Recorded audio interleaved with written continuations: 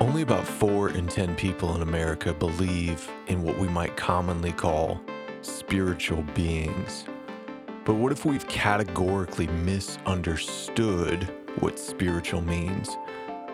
What if we considered the biblical language of cosmic principalities and powers and compared it to things a lot of Americans might believe in, like systematic racism, climate change, the deep state, or even the stock market?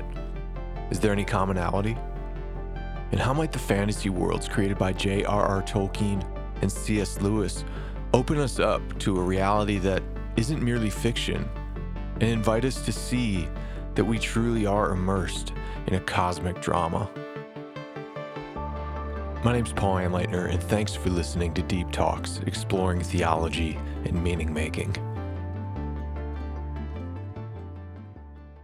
Recently, I was struck by a recorded conversation between behavioral scientist Dr. John Vervaeke and pastor / popular YouTube theologian, my friend Paul VanderKlay, who we had just on for a discussion in the episode right before this one.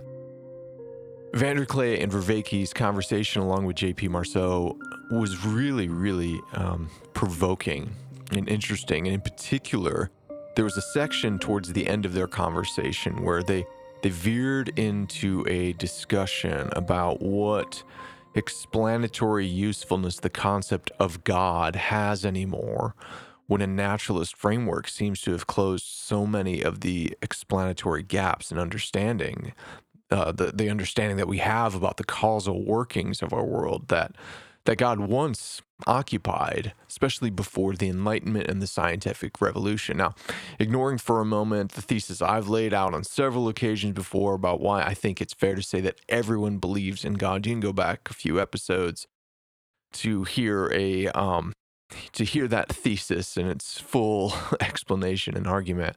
I really thought that their respectful engagement together was very thought-provoking.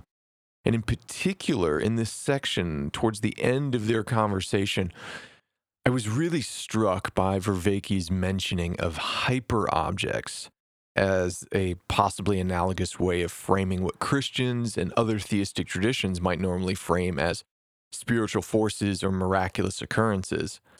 Now, I actually, as I think about it, I'm not entirely sure that that's what Vervaeke intended to communicate, as it was really a passing comment in the tail end of a nearly 2-hour conversation. And you sometimes, when you have extended conversations about such complex ideas, at a certain point, your stamina might break down, and who knows, maybe even my own listening and attention span might have been breaking down at a particular point. But regardless of that, whether or not that was his intended communicative intent, it was something that I had been chewing on for a bit and wanted to process. I thought it would be worth processing together.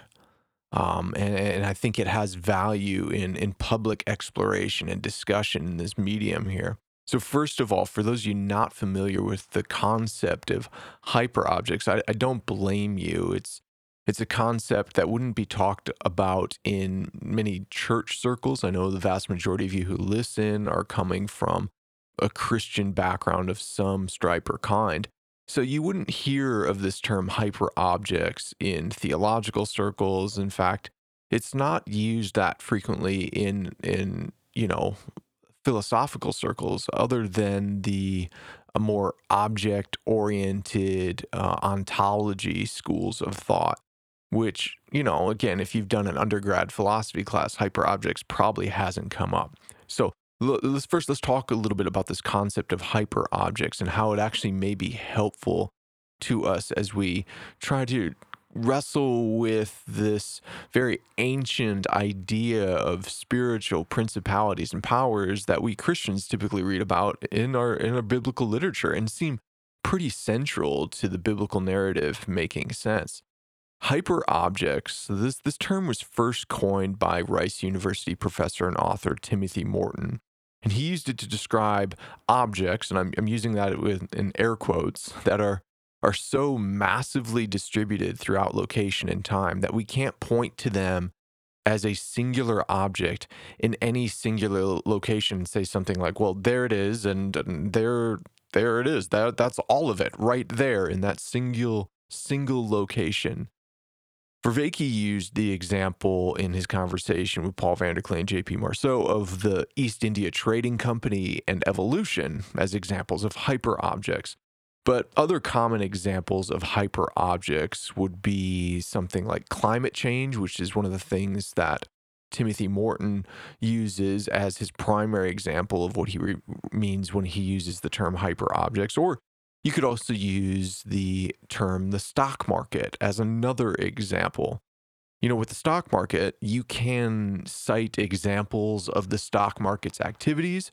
You can participate in the stock market, but you can't point to a single entity in a single bounded location and say, that's all of the object we call the stock market, right? It's beyond that. It's beyond a singular object in a singular location. It's a hyperobject. In Morton's book, The Ecological Thought, Morton describes what he believes are the shared characteristics that make something a hyperobject. So he gives five characteristics, all right? Five characteristics. I won't use the exact terminology. I'm going to try to summarize what these five characteristics are, because I think this is really, really fascinating. I think it's fascinating because I actually think even in our Western modern framework, most people believe in the existence of hyperobjects, even if they might not believe in the sorts of biblical language of principalities and powers, cosmic forces, etc.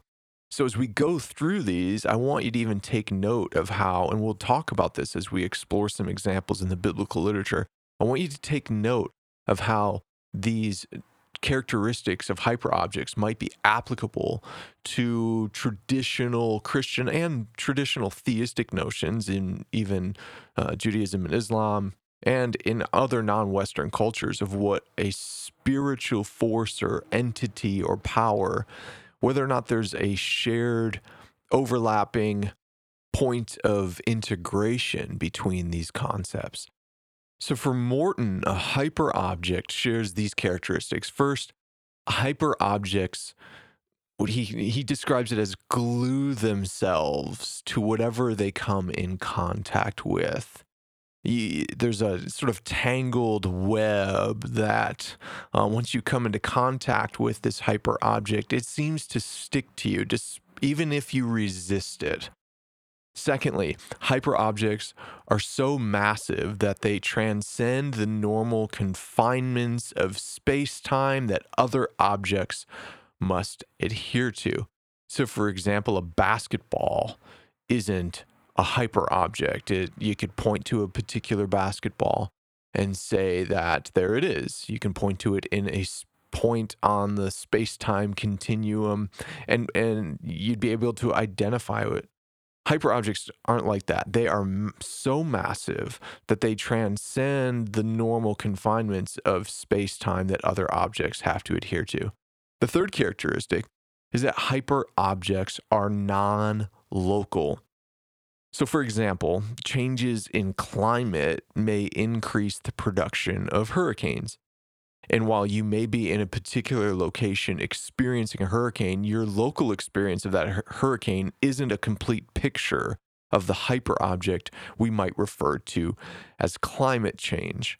All right. And I want to set aside, I know that, listeners of all different kinds, especially knowing the demographic, people that listen to this program are within the Christian tradition, and knowing the overlapping suspicion in many Christian traditions about human-made climate change. I would like to set that aside and have you not get hung up on that. I'm using this primarily because this is what Morton uses as his example, all right? So if you can set that aside and not turn this off and go, I don't believe in climate change. I'm not trying to have that discussion or argument with you right now. I'm not a scientist.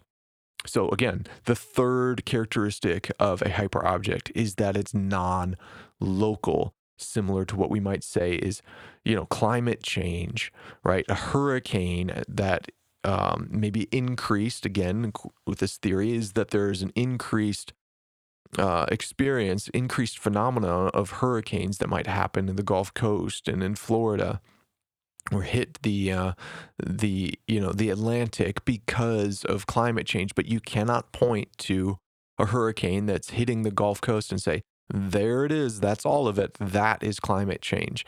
No, climate change is non-local. It's a hyperobject. The fourth characteristic is that hyperobjects operate on a higher dimensional plane, which is a very interesting framing of use of language that I do want to kind of come back to at the end of this episode. The fifth characteristic of a hyperobject, according to Timothy Morton, was that hyperobjects are formed via a networking together of smaller related objects, which might seem like a paradox at first. How can hyperobjects be formed by a networking of smaller related objects, and yet they are non-local? They are transcendent of confinement, space-time confinements. It doesn't make sense. But let's think of some of these examples and see how this actually this isn't non-contradictory. That we can actually see how this works. That a formed network of smaller related objects can make up something that transcends their smaller parts. So we could stick with with Morton's example of climate change, right? Let's take that as an example. We could say that factors like the sun, human pollution, or even, let's say, the production of methane by cows, these are all smaller objects, if we can call them objects, that we could point to and say, yeah, that's the sun. That is here's some pollution that we could point to taking place in Los Angeles, or we could point to a field of cows and say, look, those cows are producing methane. All right, we can point to those objects. Those objects in and of themselves are not climate change, but when networked together, they may form a causal relationship to climate change. The evidence of this hyperobject's existence can also be demonstrable in multiple locations or via multiple paths of evaluation. So it's not just that there is these things networked together create climate change as a hyperobject. The hyperobject climate change also has demonstrable evidence across multiple locations, and there's evidence of it across multiple paths of evaluation. So, for example, you could examine changes in global temperature, melting, polar ice caps, etc., as an demonstrable evidence of the hyperobject's existence. So it's not like a cow farting in Wisconsin or a glacier melting in the Arctic could be pointed to as singular events and go, there, that right there, in that particular location, that's climate change. That wouldn't be the hyperobject. That would be evidence of the existence of the hyperobject. Simultaneously, our inability to point to a singular object in a singular space-time coordinate doesn't mean that the hyperobject doesn't exist. No reasonable person could deny the existence of the stock market, even though you can't point to a singular point in time and space and go, there it all is. That's all of the stock market. The stock market exists. Even though you can't point to it, you can't grasp all of the stock market with your hands. You couldn't take a giant tape measure and measure the size of the stock market. We have different ways of measuring the activity in the stock market. We can participate in it. We can see evidence of it, but you can't point to one singular thing and go, there it is, right? That doesn't because you can't do that does not deny the reality of the stock market's existence. Interestingly enough, Morton even assigned agency to these hyperobjects. Quote, and this is coming from his the aforementioned book, The Ecological Thought, on page 30. Morton writes, quote, hyperobjects are agents. They are indeed more than a little demonic in the sense that they appear to straddle worlds and times like fiber optic cables or electromagnetic fields. And they are demonic in that through them causalities flow like electricity. End quote.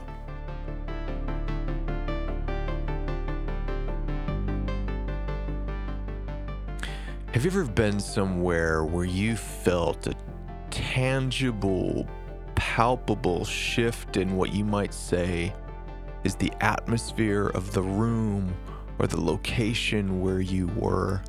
It's like something shifted, a tension that you can, as we might commonly say, you could reach out and cut with a knife. I remember back in 2008, one of the most clear experiences in my recollection of experiencing something tangible in the atmosphere that was oppressive, malevolent, chaotic. As someone who grew up in the charismatic and Pentecostal tradition, as many of you are aware of, I would frequently have experiences I could point to and say I felt the something that I would have described as the presence of God, but the presence of something malevolent. I don't have as many that I can recall, except for back in 2008. A distinct memory I have in 2008 when the Republican National Convention was hosted here in Minnesota. I went down with a local parachurch organization that was giving away waters to people on the streets on those hot summer days, and we'd go out and sing hymns and songs of worship on the street in hopes that our actions would, what we were calling, especially in that charismatic framework, quotes, shift the atmosphere. Because what was happening, if some of you are old enough to recall, is that similar to what we maybe have seen in the past year with the shift from, maybe peaceful protests in a moment's notice is erupting into violent looting and destruction of property. There was sort of the beginnings of that happening in 2008 outside of the Republican National Convention in St. Paul. Anyone walking around the Excel Center in St. Paul could feel a palpable tension in the air. There was anarchists and rioters who had created some really chaotic situations, and police had rained down tear gas on the troublesome crowd, and some of which the people in my parachurch party that I was out with at that time were giving the water bottles, what we had brought just to simply give away to people to drink, now were being used to help people wash out their eyes from tear gas. And it seemed like each day down there, the tension in the air was growing thicker and thicker. It was palpable. I'll never forget it. It was like you could reach out and feel this explosive, heavy, and angry energy among the crowd. Did you need to be a Christian or a theist to feel that tangible weight? No, I think, you could talk to many people down there that could feel that very weightiness of something in the air. Was this the manifest presence or activity of something akin to a hyperobject?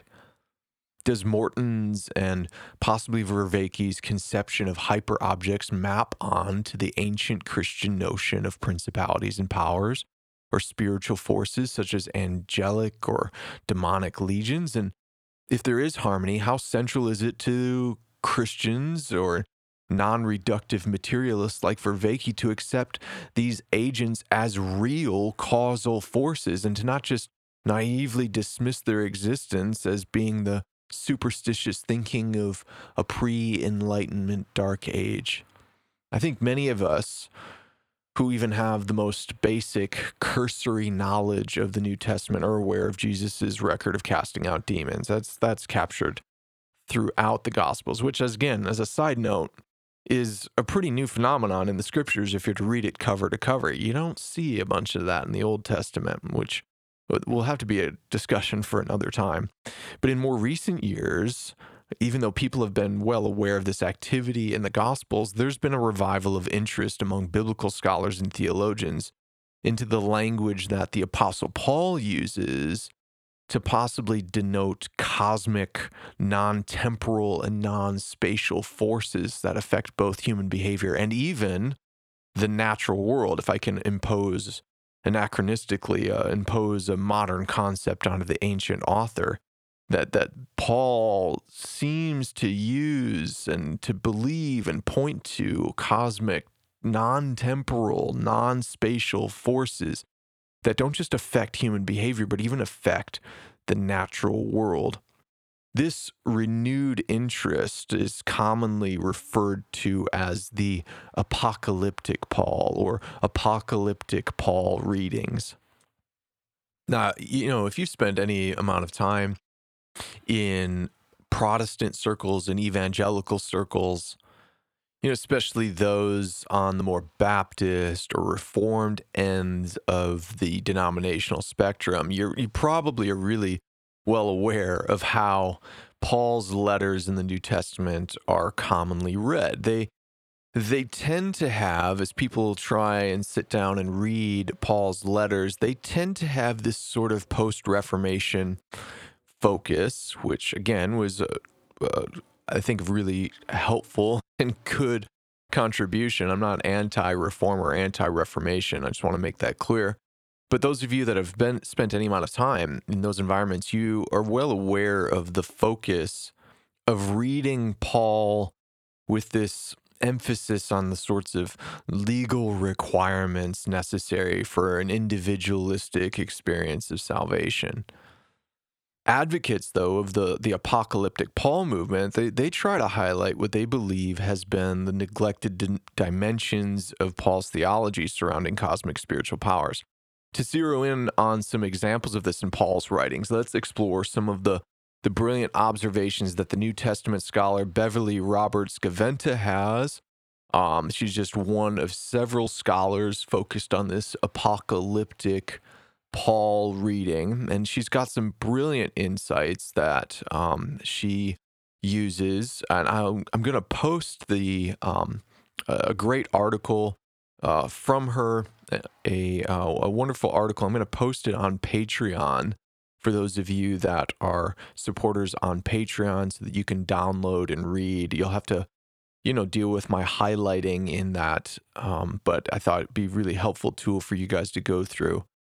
But she brings out, along with many other apocalyptic Paul-focused New Testament scholars, how the Apostle Paul uses the Greek word hamartia, which is translated as sin, and how Paul uniquely uses that word in the book of Romans in a way that we don't often give enough attention to.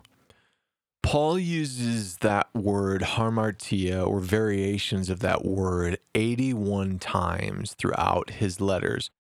Of those 81 times, 60 of them are found in his epistle to the Romans.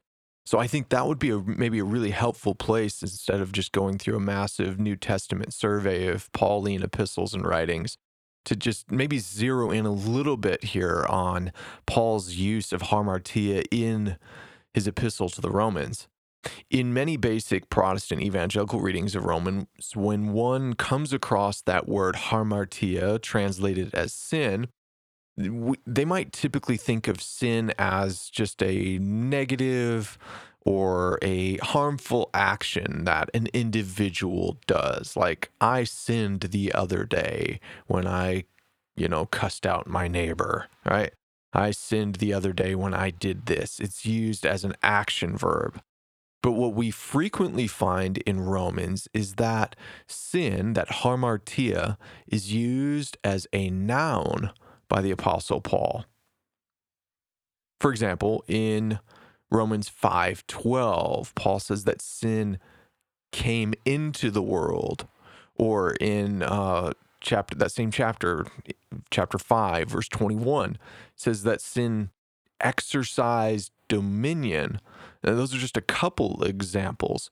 As Gaventa argues in that 2004 article, again, you can find it. I'm going to post it on Patreon after posting this podcast.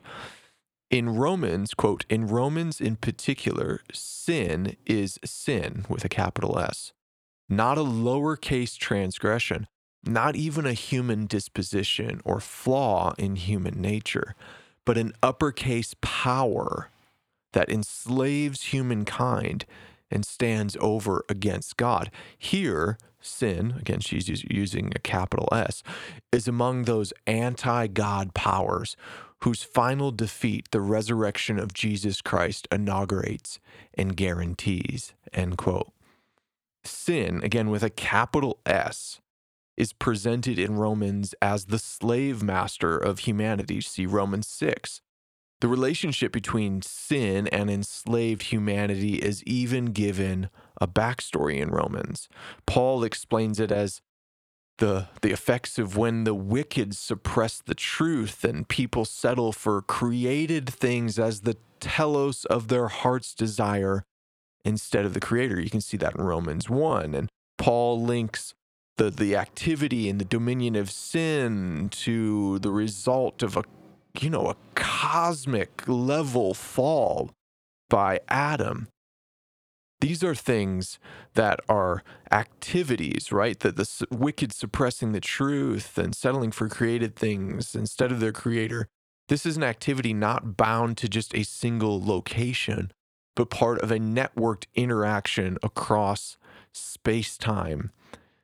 God turns them over. God turns humanity over because of the wicked suppressing of the truth. God turns the wicked over to the power of sin. And sin, according to Paul, brings with it a sort of a tag team partner, we could say. Sin brings with it the tag team partner named death. Perhaps one of the most scandalous claims by the Apostle Paul, especially as you realize Paul is a Jew and he's writing to an audience in Rome that evidently has a significant number of Jews in their community, and they're trying to reconcile and work through this Jew-Gentile dynamic. One of the most scandalous claims by Paul is that sin was cosmically potent enough to even use the law, to use the Torah that was delivered to Moses by God, to use that as a weapon that brings death and can even enslave people, further enslave people to sin. That is such a scandalous, radical idea. God gave Moses the law, right? The law is the central feature of the Jewish community. And here Paul is, as a Jew, writing to at least a significant number of Jews, saying, this is how powerful that cosmic sin was. It was powerful enough to even use the law God gave to Moses. It could even use that as a weapon that brings death and enslaves people further to its power. Crazy, right? So this is a cosmic power. This is not you fibbing or stealing a candy bar. And I don't want to minimize the activity of sin made manifest in people's lives. This isn't an instance of adultery. This isn't a singular instance of murder. It's a cosmic force. In what ways does this cosmic power of sin bear the characteristic qualities of Morton's hyperobjects? Can we find a point of integration here? Does it map on in any way? Well, the glue effect of this hyperobject, right? That was one of the characteristics of hyperobjects, according to Morton, is this glue effect is definitely present. The glue effect is even so strong in this hyperobject that it can even attach itself to something that was good, like the law, and bring it under its power. Also, sin certainly transcends space-time with evident effects everywhere, but no singular bounded location to point to and say, there it is, that's all of it. Like Morton's example of climate change, cosmic sin does not exist apart from the networked interaction of human agents. I think sin, in the cosmic sense, the principality and power of sin, meets these characteristic qualifications of Morton's hyperobjects. We can even see in Romans 8 that Paul personifies creation itself, perhaps maybe even as a non-evil hyperobject. That's an interesting thought worth exploring too, in the way that he uses creation as not necessarily even just the object of something God has acted and created and brought about, but creation as its own agent with its own apparently sentient feelings and emotions. We see in Romans 8, Paul says that creation, quote, waits in eager expectation for the children of God to be revealed. Continuing on, Paul says, for the creation was subjected to frustration, not by its own choice. Okay, pause for a second. Again, hyper object language, agency, creation not having a choice in the matter. But going on here, continuing on, but by the will of the one who subjected it, in hope that the creation itself will be liberated from its bondage to decay and brought into the freedom and glory of the children of God, end quote. It seems that just as humanity played some networked role in the formation of the cosmic hyperobject known as sin, humanity is also called to participate in its defeat and to even liberate nature itself from its bondage to these powers.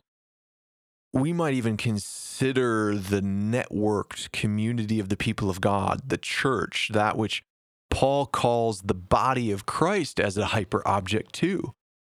In this way, it might even be helpful. This notion of hyperobjects might be helpful in unlocking maybe a more healthy and even a more ancient way of considering what the church was and is.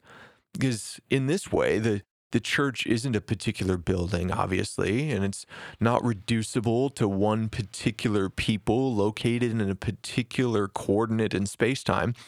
Rather, the church, as the body of Christ, is much more like a distributed system, which, if I can borrow that term from the world of computer programming and networking, it functions like a network of different computers who coordinate their diverse actions across time and space through shared messages. I think that's a really fascinating possible insight that might help us think in actually a more ancient, biblical, and healthy way about what the church is.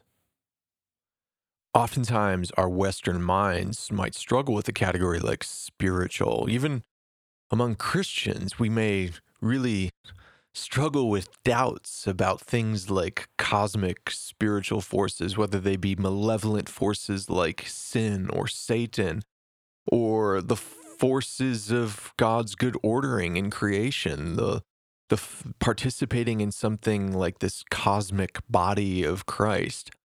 So we may struggle with that, and we may struggle with a word like spiritual, picturing something like fairies or the Force ghost of Obi-Wan Kenobi.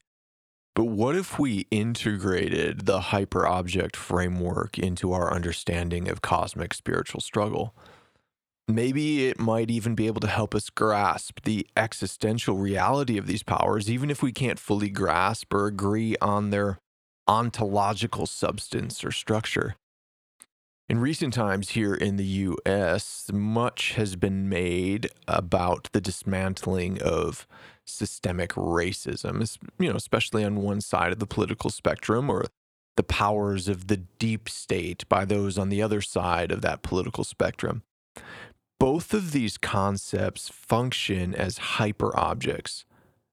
What is it that keeps the cycles of racial injustice or the corruption of government going? Can you point to one singular place and location and action and go, there it is, that's all of systemic racism, or that is the deep state? Can you, as an individual, go into the dragon's den of systemic racism and with a mighty fell of your sword kill that dragon? No. It's a hyperobject. It's not bound to a single location.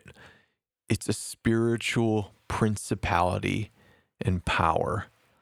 It seems that almost everyone in America believes in either systemic racism or the deep state, just as there is consensus that the stock market exists. Most people would confess experiencing the presence of some sort of palpable tension or entity in the air, even if they've just been in something like I was outside of the Republican National Convention in 2008, or maybe they've been somewhere just before a huge fight or a riot was about to break out and they felt that thing.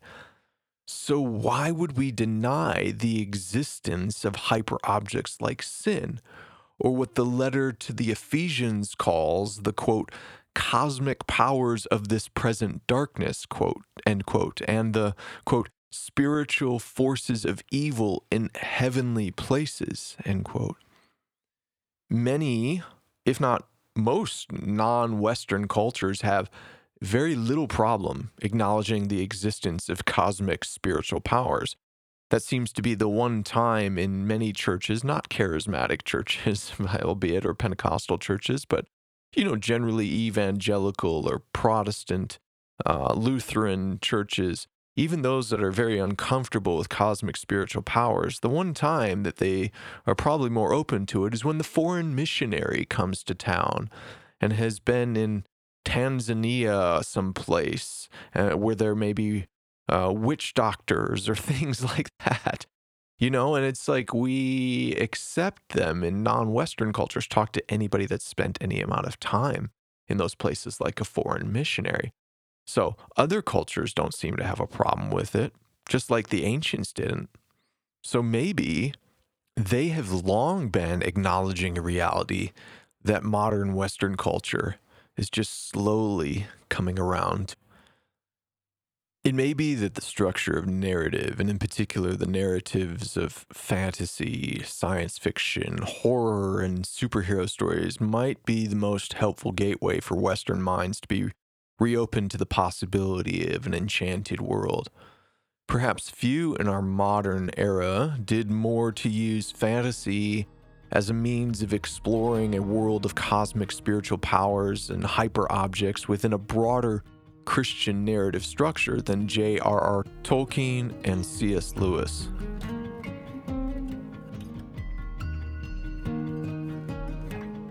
Long before Timothy Morton proposed his hyper-object theory, which gained popular acceptance in the object-oriented school of ontological thought and among behavioral scientists like John Vervaeke, Tolkien created the fantasy world of Middle-earth with a malevolent, terrorizing force called Sauron, who threatened the meager hobbit heroes of Lord of the Rings. While Sauron could arguably be considered a local entity, he functions much more like a hyper-object, using objects like the ring and sentient agents as local manifestations of his power.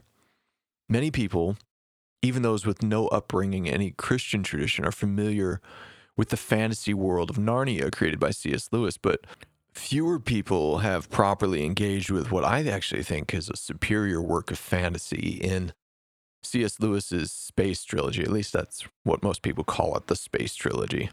Lewis nestles within a narrative of science fiction, fantasy, and even political drama, a compelling picture of the very real power of cosmic spiritual forces. The protagonist in the series, Elwyn Ransom, goes on a fantastic journey through our solar system where he becomes aware of this cosmic struggle between spiritual principalities of both good and evil kind. Ransom, like many of us, starts off as a doubter in such fanciful tales of spiritual forces, and what makes this trilogy so compelling, especially for our consideration of hyper objects and cosmic spiritual powers within the biblical literature in our post-Enlightenment world, is how Lewis is he's somehow able to make these spiritual entities work within our secularized frame.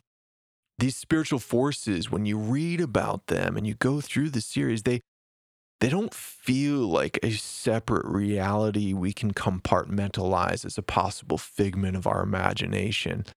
No, they are both within our framework and yet not completely explainable just using the tools of a naturalist worldview. An even lesser known fact about this series was that Lewis intentionally set it within the same narrative universe as his good friend J.R.R. Tolkien. It's in the same universe as The Hobbit and the Lord of the Rings saga, so there's a fun fact for you.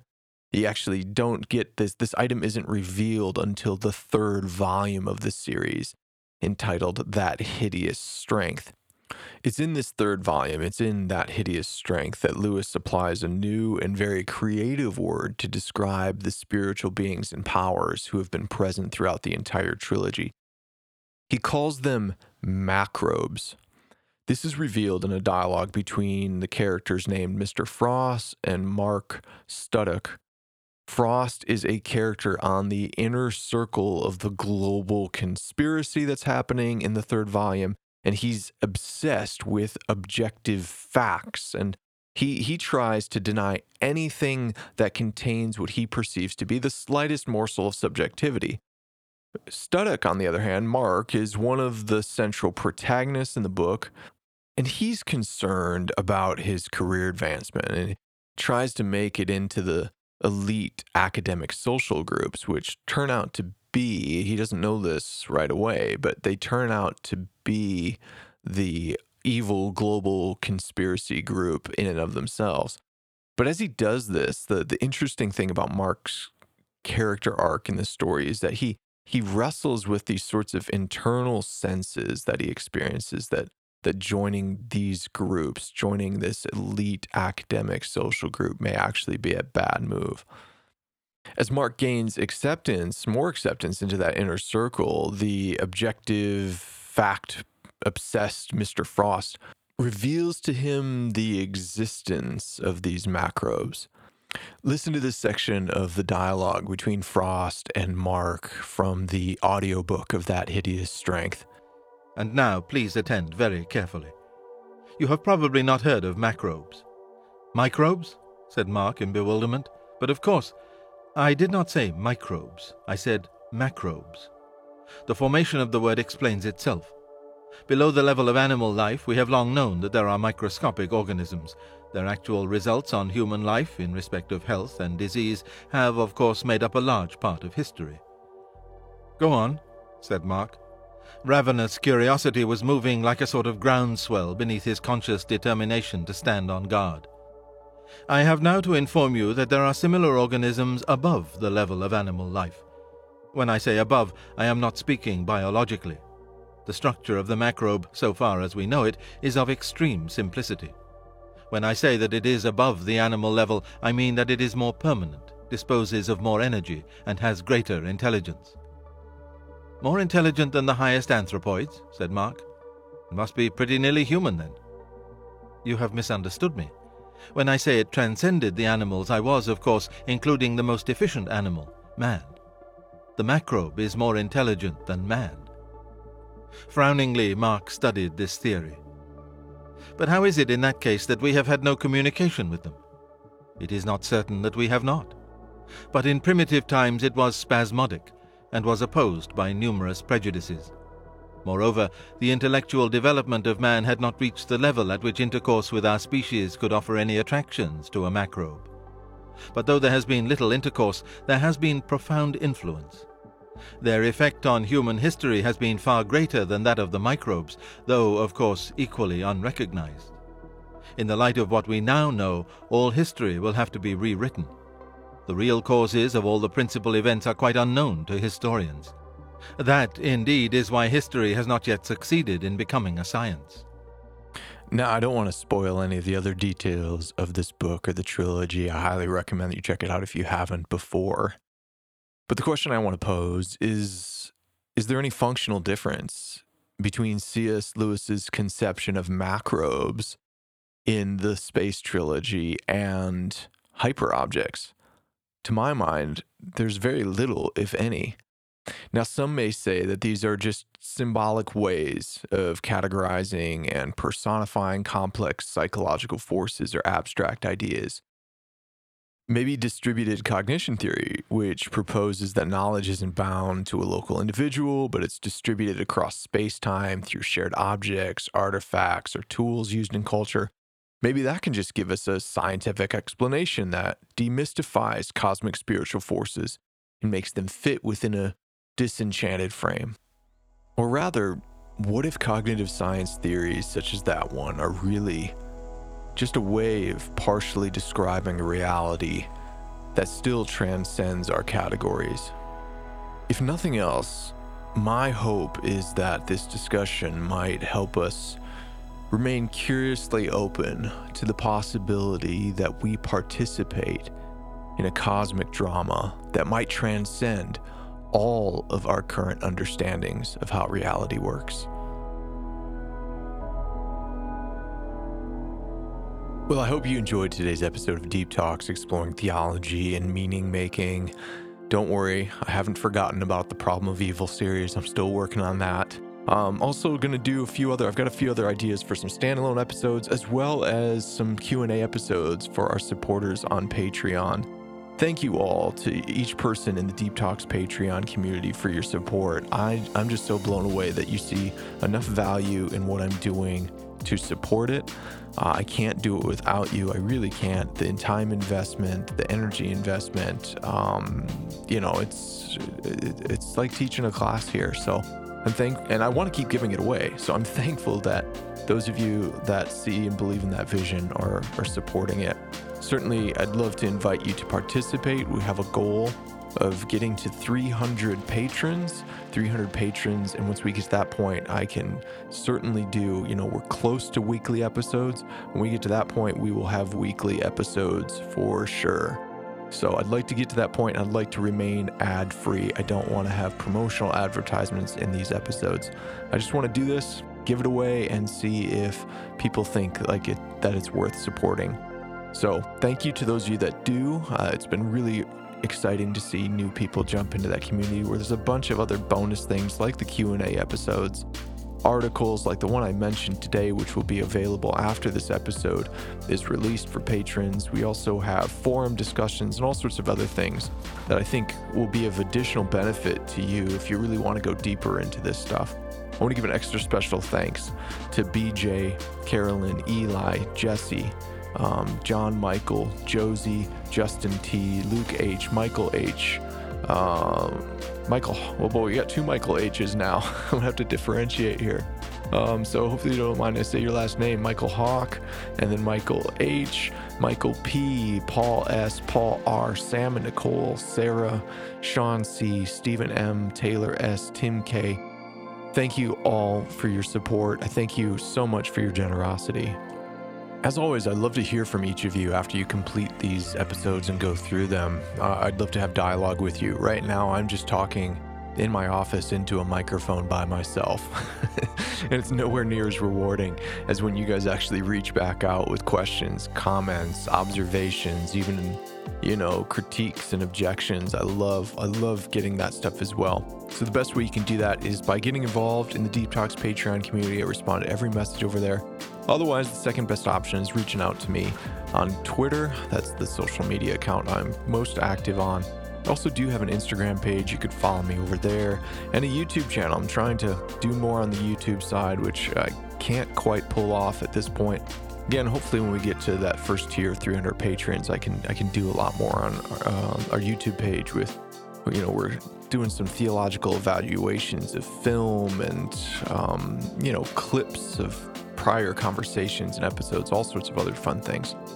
So you can follow me on those places as well. But again, biggest thing for me, I want to have dialogue, and I'd actually love inviting especially those of you that are in the Patreon community to connect together. That's the purpose of the forum discussions, is so that there could be some distributed cognition happening here, that you can actually use this platform to have meaningful exchanges with other people, not just me, but people that might have similar interest in this subject matter. So I encourage you to do that as well. All right, well, until next time, I'm so thankful for this opportunity to share from my experiences and the things I'm learning with you, and I can't wait to hear from you. So until next time, we'll talk again soon.